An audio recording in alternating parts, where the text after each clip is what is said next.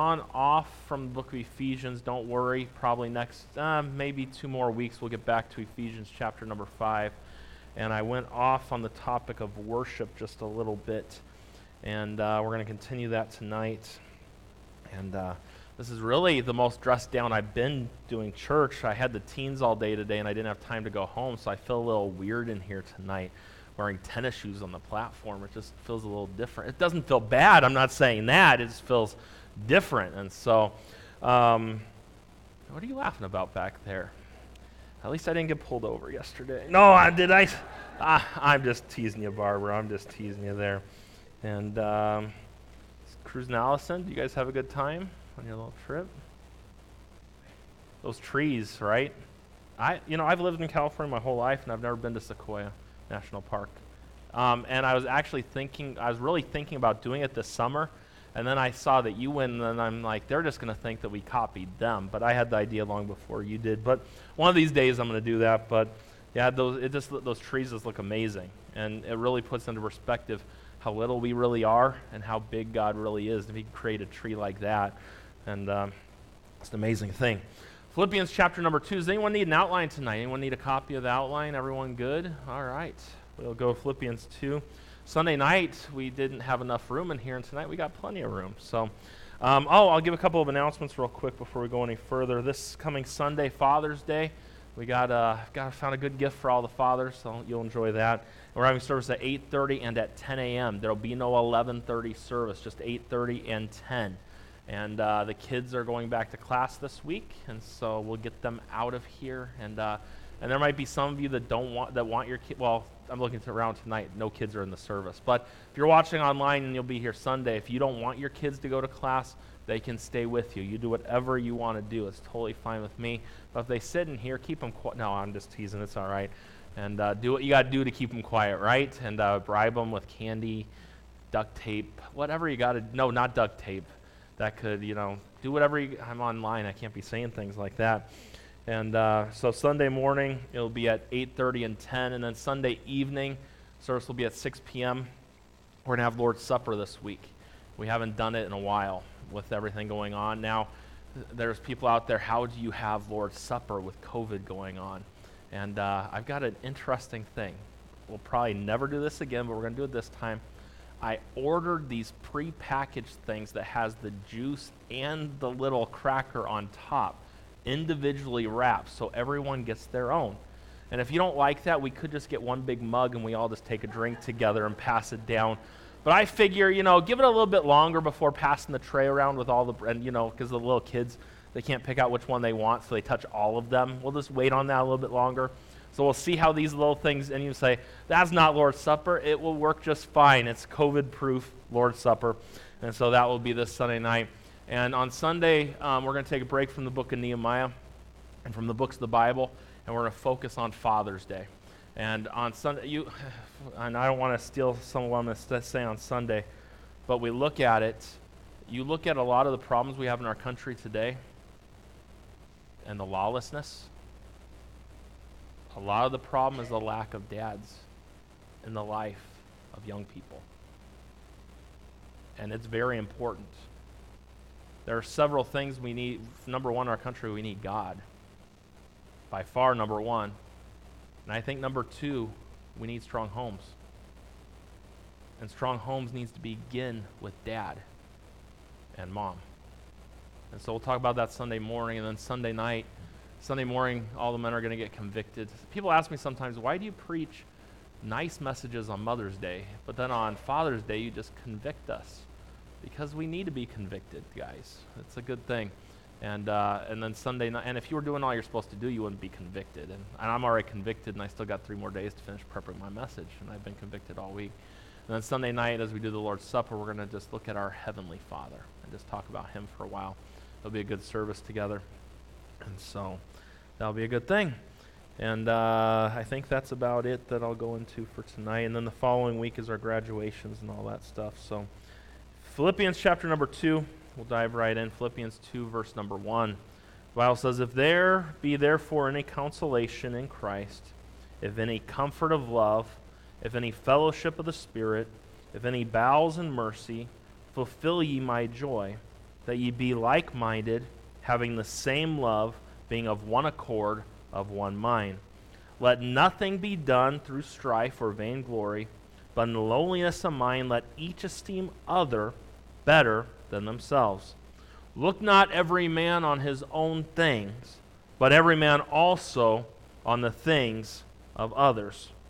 Let this mind be in you, which was also in Christ Jesus. Father, I pray the next few minutes that we have this evening together, that you would be pleased and you would be glorified. We need your help tonight. And I thank you for your word. I'm thankful for the truths that are found in your word. Help us tonight as we study this passage of Scripture, and as we relate and we look at what the real war on worship is all about tonight. We love you. We praise your precious name. In Jesus' name I pray. Amen. We get it all wrong in Christianity today. We fight wars that we don't need to fight, and then we don't fight the main wars that we need to fight. We let our preferences and our opinions trump what the Bible says exactly. Now let me just help you tonight. Personal preferences are a good thing. This is what happens. You have biblical principles, you have Bible standards, and preferences. The Bible sets out clear principles for us. With those principles that are laid out in the Bible, what happens is we come up with a standard in our life. These are things that I don't do. Like, I'll give you an example. I've been, Marquise getting married in a couple days, and he and I have been talking quite a bit, and their first kiss is going to be on Saturday. And you say, well, a lot of people don't do it that well. This is the thing. Does the Bible say in the Bible, thou shalt not kiss? I cannot find a verse. And those that are dating could say it says to greet one another with a holy kiss, right? I don't think there's much holiness there. I think it's more a lustful kiss, but that's beside the point. But this is the thing. You cannot find in the Bible where it clearly says not to kiss. What you do see in the Bible is that as a couple, as a young couple, dating and things, the Bible says you need to abstain from fornication. And so one of the ways for myself and Caroline when we dated, our first kiss was at the wedding altar. Why? Because it made sure we didn't break the Bible principle of not fornicating. Because if you don't kiss, you're never going to fornicate. It's a progression. And so you have standards and you have preferences that you have, and they're good things. But sometimes what we like to do in Christianity, and especially in our Baptist churches, we like to take our preferences and say, this is what you need to do. And that's not Scripture. There are Bible principles, and there are standards, there's convictions in our lives, and we need to have those. If you don't have standards and convictions in your life, you need to get some. They are a good thing. But it's wrong of me to look at someone else and say, they're not as good of a Christian as me because they don't have the same standard I have in my life. Or they're not as good as me because I do things differently than they do, and I'm right and they're wrong. When it comes to music and in churches, and this is a common theme and happens a lot, we look and we say, well, that church sings a contemporary music and they have a contemporary worship service, and because I do a more traditional service, I'm more right with God than they are. And what we've done is we don't make the Bible the ultimate judge. We become the sole authority. And since I don't like something, that means that I am deciding what worship is to God and what it's not. And I've mentioned it before, I'll mention it again, I was very good at defining what was a good Christian based on the music that you had in your church for a very long time. I'm not a compromiser. I wouldn't label myself that. Some people would label me a compromiser, and that's okay. On Friday, I'll be 35, and I'm still a young guy compared to some, but it's kind of a scary thought that I'm halfway to 70 on Friday. I just thought about that. Russ, I'm not even halfway to your age yet. And getting close. That's a scary thought. That might have. So halfway to you weren't supposed to mention. Joyce is only 50. She's only 59. She's only, or 49, 39, whatever it is. Yeah. She looks. You don't though. But anyways, you grow. I'll be pastoring in a few months here for 10 years. And the more you study the Word of God, the more you see this book has to be what we believe and where we stand. And traditions are good. Listening to others and what they've said, and that's a good thing. But the Bible has to be the basis of everything that we do. And it's so important. I want to give you some verses, and we're going to talk about what the real war on worship is about tonight. It's not on what music you have in your church. We were in Psalm 150 last week, and I'll admit in my past I've said that I thought it was a sin to have a beat in church and a drum. You read Psalm 150, and the psalm is talking about praising the Lord, and some instruments that have beat in them are mentioned right there. So that's not exactly right. Then we get quiet when we talk about this. Some of you sitting at home might be shaking your head at me. And this is the thing. I don't care what you think. I care about what the Bible says. And I care about being right with the Bible. And there are times, and this is the thing you got to understand, one of the reasons why I stopped on this topic, talk about it a little bit more, I want to make sure we're biblically based and sound in what we do. And if I, for a long time, preach something a certain way and study the Bible long enough to see that I was not right in my thinking on certain things from the Bible, I want to clear it up and let you know that the Bible's right and Brian's opinions in the past didn't conform and line up with the Bible. And so that's why you might hear something like that. Now that should be a good thing. It should be a humble thing. We're all supposed to be growing. If you get to the point in your Christian life where you think you've got it all figured out, you've got issues because you don't have it all figured out. In a few months, I'll be pastoring for 10 years, and let me just tell you this. I feel I know less today than what I did 10 years ago when I started. In all honesty, 10 years ago, I thought I knew something. I really did. Today, I realize I don't. And maybe 10 years from now, I'm going to feel like I know even less. I don't know. And if I know even less, then we're really in trouble. But I want to give you some things tonight to be a help in your life and to help you in these areas. I just want you to look at the Bible with me. And I think we got some verse for the screen, but think about what Jesus had to say. John 17, in verse number 20 through 23, Jesus, this is his prayer, his intercessory prayer. Neither pray I for these alone, but for them also which shall believe on me through their word, that they may all be one as thou, Father, art in me, and I in thee, that thou also may be one in us, that the world may believe that thou hast sent me, and that the glory which thou gavest me I have given them, that they may be one, even as we are one, I in them, and thou in me, that thou may be made perfect in one, and that the world may know that thou hast sent me and hast loved them, and thou hast loved me. A few weeks ago in Ephesians chapter 4, verse number 2, the Bible says, with all lowliness and meekness, with long suffering, forbearing one another in love, endeavoring to keep the unity of the Spirit in the bond of peace. There is one body and one Spirit, even as ye are called in one hope of your calling. One Lord, one faith, one baptism, one God and Father of all, who is above all and through all and in you all. I am a Baptist. I don't apologize for that. One of the things I loved at breakfast this morning with a few of those pastors that was there, the pastor of Gateway Community just up the street over here, older gentleman. He's a little rough around the edges, but one thing that he says he comes from an Anabaptist background. I liked hearing rebaptizer, Anabaptist.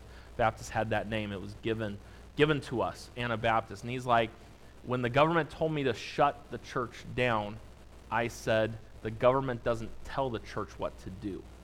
He's like, that's a Baptist thing. I'm like, yeah, like that. And he's like, I would go to jail for it. And he's like, I told my wife, if I go to jail for preaching the gospel, leave me there. Don't bail me out. I'll stay there. Like, that's not me. I'd be like, hey, Russ, you know how the Lord's blessed us these past several months? I need to get out. Get me out. And we're going to send that shuttle back. I need that money to get Pastor out of jail. But I am a Baptist. I don't make an apology for that. I believe in the King James Bible. I believe in a lot of things. But sometimes we like to look at others and we think that we're better than them based on what we do. Now, let's make sure we understand something. I'm not talking about those who don't believe in Jesus Christ as the Son of God and that there's other ways to heaven, or that you can be limited, or that you have to keep up good works to get to heaven. We're on different playing fields there. But if a church preaches the gospel of Jesus Christ and people are getting saved, people are getting, and they're preaching the gospel, we are all on the same team. We are. Read that verse right there. I think that verse makes it clear. Now, I don't believe in a one church, okay? I believe in a local church. And there's a difference between the two. And I think if you know me well enough, you know where I stand. But we pick battles with a Calvary Chapel because we might not like their music compared to our music. But if they're preaching the gospel of Jesus Christ and they're preaching Bible, they're not who we should be warring against. But that's who we war against, especially in our Baptist churches. The battle is in the wrong place. God's desire is for all of his children, and we're going to be amazed when we get to heaven. It's not just Baptists that are going to be in heaven. There's going to be others. Whosoever shall call upon the name of the Lord shall be saved. There's going to be a lot of people that were not Baptists like us. And it's going to be an amazing shock to some. But God desires his children to get along. That's what John 17 we read a minute ago. Let's look at Philippians 2 one more time, and then we'll dive into things. And I'm running out of time, and I haven't even gotten started. If there be any consolation in Christ, any comfort of love, any fellowship of the Spirit, any bowels and mercy, fulfill ye my joy, that ye be like-minded, having the same love, being of one accord, of one mind. Let nothing be done through strife or vainglory, but in lowliness of mind. Let each esteem other better than themselves. Look not every man on his own things, but every man also on the things of others. Let this mind be in you, which was also in Christ Jesus. I want to give you tonight, as we dive in tonight, I want to give you 4 essentials in this passage to becoming more oriented on others as we dive into the message tonight. And first thing is this, number 1, we need to fathom the excellence of what we have. We need to fathom the excellence of what we have. Look at verse number 1 there. If there be any consolation in Christ, if any comfort of love, any fellowship of the Spirit, if any bowels and mercy, and we see all these different phrases, what happens a lot of times is we as Christians forget all that we have in the Lord. And sometimes we look there and we see that word if, and sometimes when we hear the word if, we think of doubt, right? Well, if that's the case, but what Paul is doing here is he's actually expressing certainty. He's really saying, if such and such is true, and I know that it is, and since it's true, this is how you need to act, found in verse number 2. And so we need to fathom the excellency of what we have. Every Christian, regardless of their praise preference, has received blessings of God. And Paul points to this. And since you've been given this, shouldn't you grant grace to those you come in contact with? That's what the Bible's talking about here. Number 1, we fathom the excellence of what we have. Number 2, we fulfill the expectations of what we must do. So, since we've been given so much, we're supposed to fulfill the expectations of what we must do. What is that? Look at verse number 2. Fulfill ye my joy. That ye be like-minded, having the same love, being of one accord, of one mind. Let nothing be done through strife or vainglory, but in lowliness of mind let each esteem other better than themselves. Look not every man on his own things, but every man also on the things of others. We must do something with what's been given to us from God. Paul points out that since we've been given so much, shouldn't you grant grace to others and promote peace and embrace unity? Think about this, letter A. We need to resolve to pull together. This is a very strong appeal to unity. You see that there, that ye be like-minded, having the same love, being of one accord, of one mind. To be like-minded literally means to think the same thing. To have the same love means to get our feelings and our unconditional commitment to the Lord. And to love one another even if we don't like someone. You should love all Christians because Christ loved them enough to die for them and He's done so much for you. Resolve to pull together.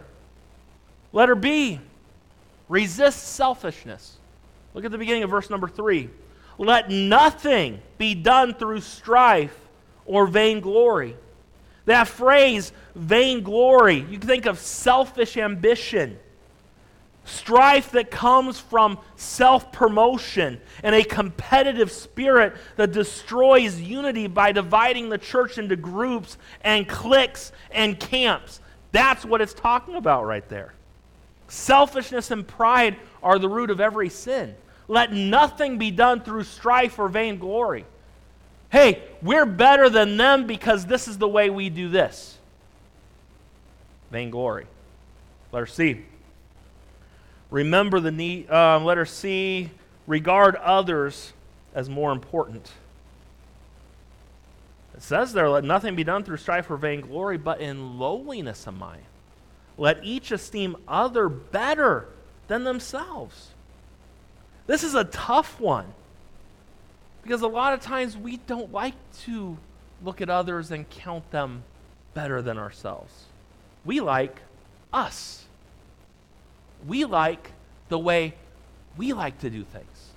And if someone doesn't do it like me, there's something wrong with them.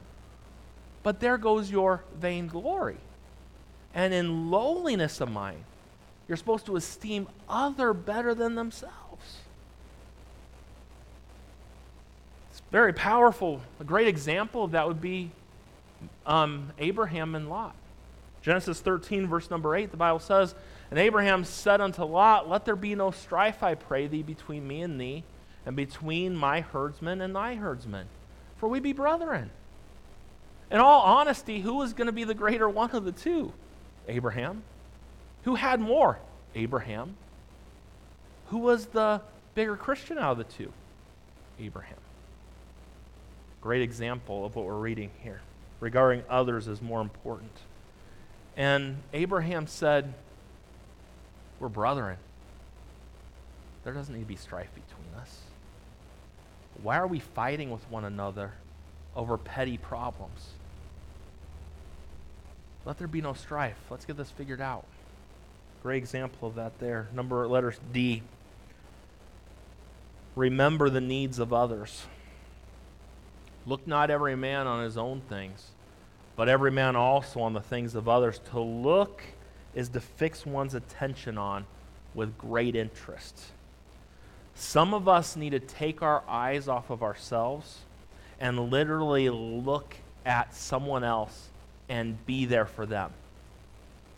One problem that this virus has created in a lot of people, and I'm not saying being careful and different issues, health issues, all that, I'm not saying and I'm not going against any of that. But what has happened is we've become consumed with self and we forget about everybody else. Look not every man on his own things, but every man also on the things of others. That's what Christ did. Let this mind be in you. Because this is how Jesus lived his life. This is important for us. You see, number one, as we look at this, we got to fathom the excellency of what we have. Number 2, we need to fulfill the expectations of what we must do. And number 3, we need to follow the example of Christ and how we live. Aren't you glad that we don't have to come up with our own roadmap on how to become a mature Christian? It's given to us in the Word of God. We don't have to wonder how God wants us to live because Jesus lived the life he wants us to live. The Bible says, let this mind be in you, which was also in Christ Jesus. This means that we are to set our minds on our Master and to emulate him and his example. As I continue and as we've looked at worship here over the past few weeks, I wanted to talk tonight about the real war on worship, or the real worship war. And you could type online, there are many books that have been written, and Caroline asked me, are you talking about a certain book? And I've read part of the book. Some of the book is good, some of the book is whatever, and that happens with a lot of different books you read and different things. And you can just type worship wars online, you could have all sorts of stuff come to you all day long. But I'm going to give you a few things. I want you to think about this. I'm going to read a little bit for you and some history of some things. A lot of times we talk about music in church and things, and in a minute we're going to get off music completely. We're going to talk about what the real issue is, and we'll get there in just a moment. But do you realize the first few hundred years of Christianity, after Christ died on the cross, the book of Acts, going forward till about the 300s in that time, there was great freedom in the area of music. And you say, well, how do you know that? Well, first off, the first thing that you know is look in the Bible and look at what it has to say in the New Testament about how you are to conduct your music in church. This tells you you're supposed to do psalms, hymns, and spiritual songs. That's where it ends there. About the year 300, I would say probably about 320, 350, somewhere in there, what happened was people were discouraged from singing as they used to. It became more of a performance-based thing. And in fact, not long after that, church singing was almost completely stopped. And it became a chanting that would take place. And that went on for over 1,000 years.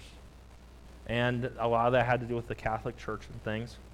And really, if you're looking at it and looking at the history of music and in church, and you look at it, it really didn't change much till the Reformation. And we think of a young man at that time named Martin Luther. Not Martin Luther King. Some of you might have thought of him there. But Martin Luther. He was a monk. He was a Catholic. He ended up getting saved. And one of the songs is in our song book. He wrote that song, "A Mighty Fortress is Our God." And a great song that a Lutheran wrote. And what happened was, he had a music background, and Luther started writing songs about his personal experiences with God, and and instruments were kind of out of the picture for almost 1,000 years. And really, you go into a Catholic church there's not much music there, instruments. And maybe more today than but they're not a lot. And so he started bringing musical instruments back, and the congregation was invited to sing the songs as well. But this was a very controversial thing. And around this time is when organs would start to be used. But organs were a worldly type of music. So they didn't want that accepted in the church house. A couple hundred years later, a 15-year-old by the name of Isaac Watt. Ever heard that name before? And we sang a song on Isaac Watt. We sang a song of his on Sunday, "When I Survey the Wondrous Cross." There are many songs that he wrote, but he was turned off by stuffy church music of his day. And his dad told him and said, if you don't like the music, then you come up with something better. He wrote his first song before the evening service that Sunday.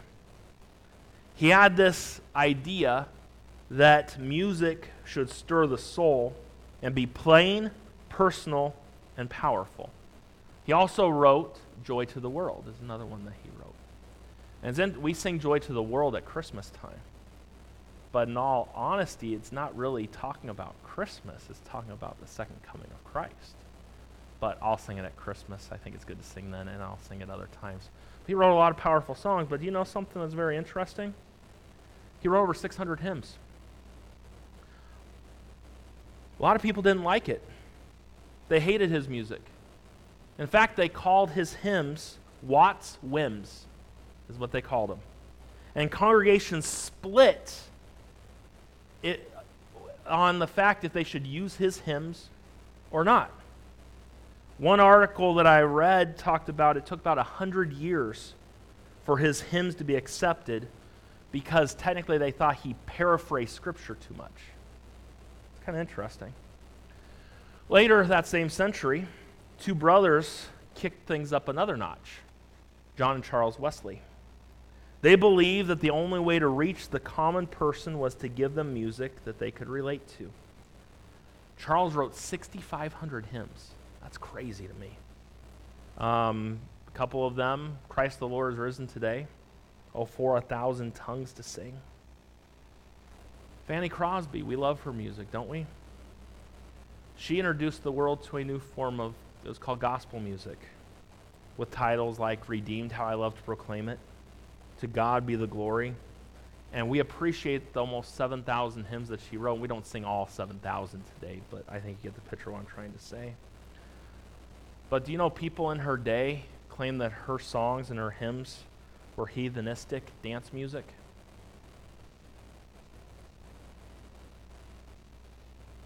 People boiled over in anger, and churches split over Fanny Crosby's music. In 1865, William Booth believed that the way to reach the lost was through music they loved, so he adopted popular tunes and gave them Christian lyrics. And he's the one who said this: why should the devil have all the best music? And black gospel music was criticized in churches for many years. And if I want to be super honest, there are a group of Baptists out there that like to stick and go away from beats because they didn't like black gospel music.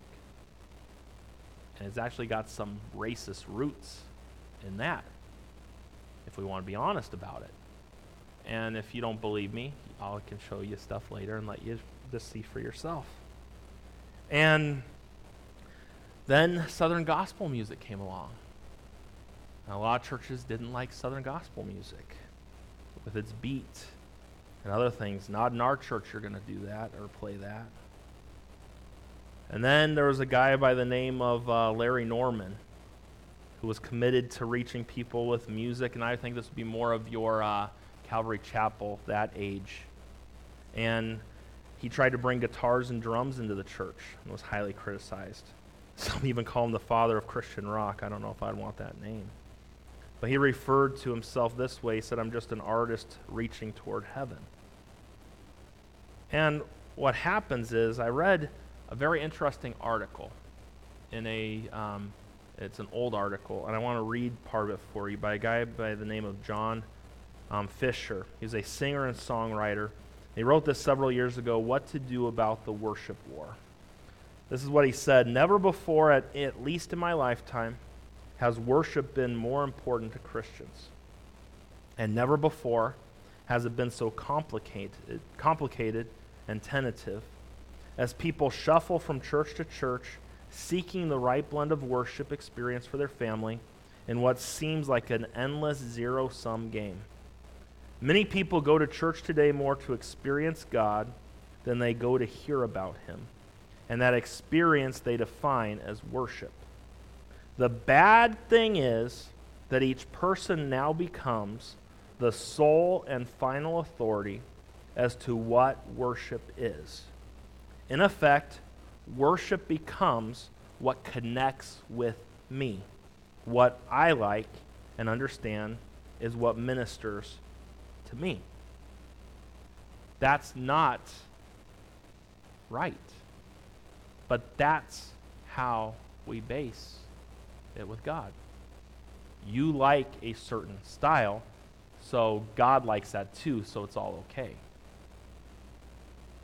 That's not biblical. We wage war with people in this area of music when they're not the ones that we need to be battling. I want to talk to you for the last little bit of time. We're out of time, but I got to get through this tonight. Marquise, it's his last service down there. Let him just stay down there with the kids till 8 o'clock. It'll be fine. No big deal. I want to give you what the real war is all about tonight. The real battle is not with other Christians and what music they have in their church. The real battle tonight is with society, Satan, and self. That's the real worship war on our hands. Number one is the war with society. We could call this the war out there. In our sin-soaked society, where sin is okay, where an alternative lifestyle is praised, where entertainment supposedly fixes every problem in our world, we must crave the Word of God and not cave to this world. This world and the world philosophy, that's the problem. That's society. We're not at war with people, but we're at war with a society. And if you don't see it today in everything going on around us, you've got rocks over your eyes. It's an amazing thing to me. You look at this virus. The past couple days in California, our hospital numbers have gone up. Now, just stick with me for a minute. They've gone up quite a bit. 2 weeks ago, hospital numbers, the regular hospital number was 2,900. Today, it's 3,400. In 2 weeks' time. What has changed and what happened 2 weeks ago that could drive those numbers up? Oh, there's thousands of people protesting all together. But there's not a word about that anywhere. What you hear is testing's gone up, and that's what's leading to it. Don't talk about the protesters. They can have thousands of people protest, but don't put more than 100 people in the church house. And if we find one case that's been in your church house, everyone everywhere is going to know about it. Society doesn't like church. Society is against the things of God. Our culture does not like God. And I think it's evident around us. And what I want you to understand is this: while we live in this world, we are not to be like this world. James 4:4 tells us, "Ye adulterers and adulteresses, know ye not that the friendship of the world is enmity with God? Whosoever therefore will be a friend of the world is the enemy of God." The Bible tells us in the book of 1 Corinthians how the wisdom of this world, it's foolishness. That's this world's wisdom. And our society today, all the things that take place around us, it just shows us the fact, the foolishness in this world. It's amazing to me. A Christian can kneel as a football player and have everyone ridicule him for kneeling to pray. But you can kneel for the flag and get praised for it. There's something backwards. And that's the way, and that's where our war is today. Don't ever lose sight of that. The Bible tells us, and he tells us in Colossians 2:8, "Beware lest any man spoil you through philosophy and vain deceit, after the tradition of men, after the rudiments of the world, and not after Christ." The Bible tells us in James 1:27 that we're supposed to be unspotted from the world. 1 John 5:4 tells us that for whatsoever is born of God overcometh the world, and this is the victory that overcomes the world, even our faith. You want to know how to overcome the world tonight? The way we do battle with our society, the way we win that battle, it's done through faith. Faith is the victory that overcomes the world. That's what we need tonight. You see, number one, we're at war with society. Number two, this is the real worship war. Are you ready? We're at war with Satan. Yes, we're at war with Satan tonight. The war is not between those who want traditional worship and those who want contemporary worship. The real war is with the enemy who would do us by dividing us and rendering us ineffective by bickering and fighting with one another. Think about how Satan was and the things that he did back in the day. Ezekiel 28, verse 12 through 17, we see what took place in heaven. Son of man, take up lamentation upon the king of Tyrus, and say unto him, Thus saith the Lord God, Thou sealest up the sum full of wisdom and perfect in beauty.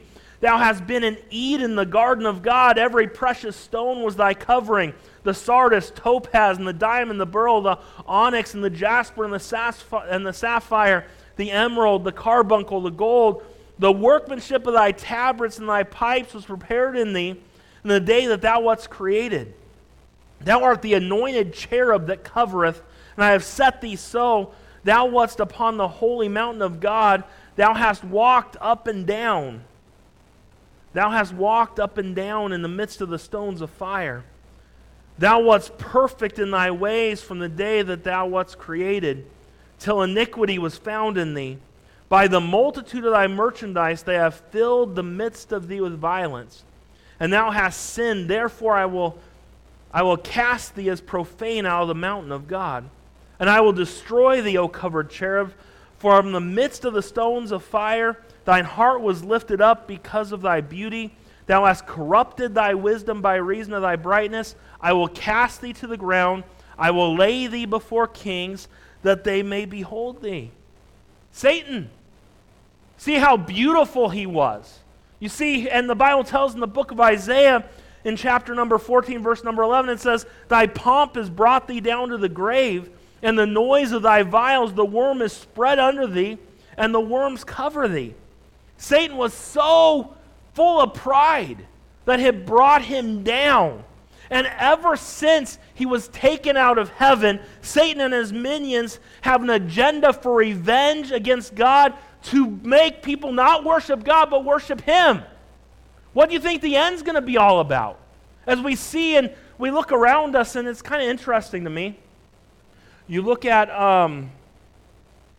think about if you get policemen out of the way, and you get rid of the idea of America, it'd be very easy to get a one-world government in place. Very quick and easy. A one-world government's what's needed so the end can all play out. Could it be that that's where we're headed right now? And if that's the case, even so come, Lord Jesus. I'm ready for him to come. And maybe that's not the time and where it's at. But as Satan does what he does with the Antichrist and all these things that take place, he's going to go into the temple and he's going to be worshiped as God. That's what he wants. Satan wants to mess with the people of God. And that's what his goal is. His goal is to mess things up. And how does he do this? He does this through three areas. First of all, Satan attacks the person of God. Satan said this, I will be like the Most High. That's what was in his heart. And since he failed in his attempt and was cast out of the presence of God, Satan and his evil angels are set on attacking the person of God. Do you realize that in the Bible, at least 56 times, Satan is called our adversary in the Bible? It was pride that caused his downfall, and it's pride that makes him continue his adversarial attacks on the Almighty. Satan attacks the person of God, letter B. He attacks the purposes of God. Oh, I think those are go back to, so A is supposed to be, and I probably messed that up on there for J, or it was J, or let's see, A was the person of God, B was the purposes. People C. That's C. So A is person, B is purposes, C is people. And is that all the stuff in your notes there? A is person. Yes, person. P-E-R-S-O-N. B, purposes. P-U-R-P. Okay, you got it, Russ, there? I'm just glad to see you're still awake tonight. That's a good thing. And so, person, purposes, and people. Is that it for the notes in there? I got number 3. Okay, so you can just hold on till I get to number 3. And I'm going to go back and talk about the person. Talking about how Satan attacks the purposes of God. Satan is opposed to everything that God wants to accomplish today. Do you realize that? As God's word is proclaimed, Satan does not want God's word proclaimed today. Satan does not want the people of God to do the purposes of God. Satan does not want the gospel to get out. And what's one of the things that he does? He uses our fighting with one another. Because if the love of Christ is in us, we're going to get along with one another. But when we focus on certain things, it pulls us away from our purpose. Remember on Sunday morning how we talked about Nehemiah and the people? How could you have so many different people they had their purpose right? And we've mentioned our purpose: to exalt the Savior, to edify the saints, and evangelize the sinner. That's our purpose. And in fact, that is every church's purpose. A Bible-based church, that should be their purpose. But we come consumed with attacking others based on the things they do. We're letting Satan sow discord. And he takes us away from the purpose. When a church gets so bent out of shape on every little... And let me just say, there are things to stand against. And we know that. And you know where I stand. And if someone's not preaching on Christ, they need some help. Okay? There's lots of other areas I can get into tonight. But Satan doesn't like the purpose of God. Satan does not like to see people get saved, does not like to see the Word of God move forward. Satan doesn't like it. And Satan, he attacks the people of God. And he also, do you have a letter D or do you only have C? Okay, there is a D. Satan attacks the praises of God. But Satan attacks the people. You think about that? And I must have just forgot to put A in the notes I gave Jay. I think that's what happened there. It happens. I was with the teenagers listening to a sermon and writing out my notes at the same time. That doesn't always work out the greatest, but the past 3 days you got to do what you got to do when you got to do it. So, but Satan, he attacks the person of God, he attacks the purposes of God, he attacks the people of God. Be sober, be vigilant, because your adversary, the devil, is a roaring lion, walketh about, seeking whom he may devour. And Satan, he attacks the praises of God. Satan hates it when the people of God praise him. When we sing to God, Satan hates it. Satan hates when we sing our psalms, hymns, and spiritual songs, and that melody in our heart starts working. He hates it. He wants nothing to do with it. He hates it when we sing in unison together and sing praise to God. He despises it. He hates the name of Christ being lifted up.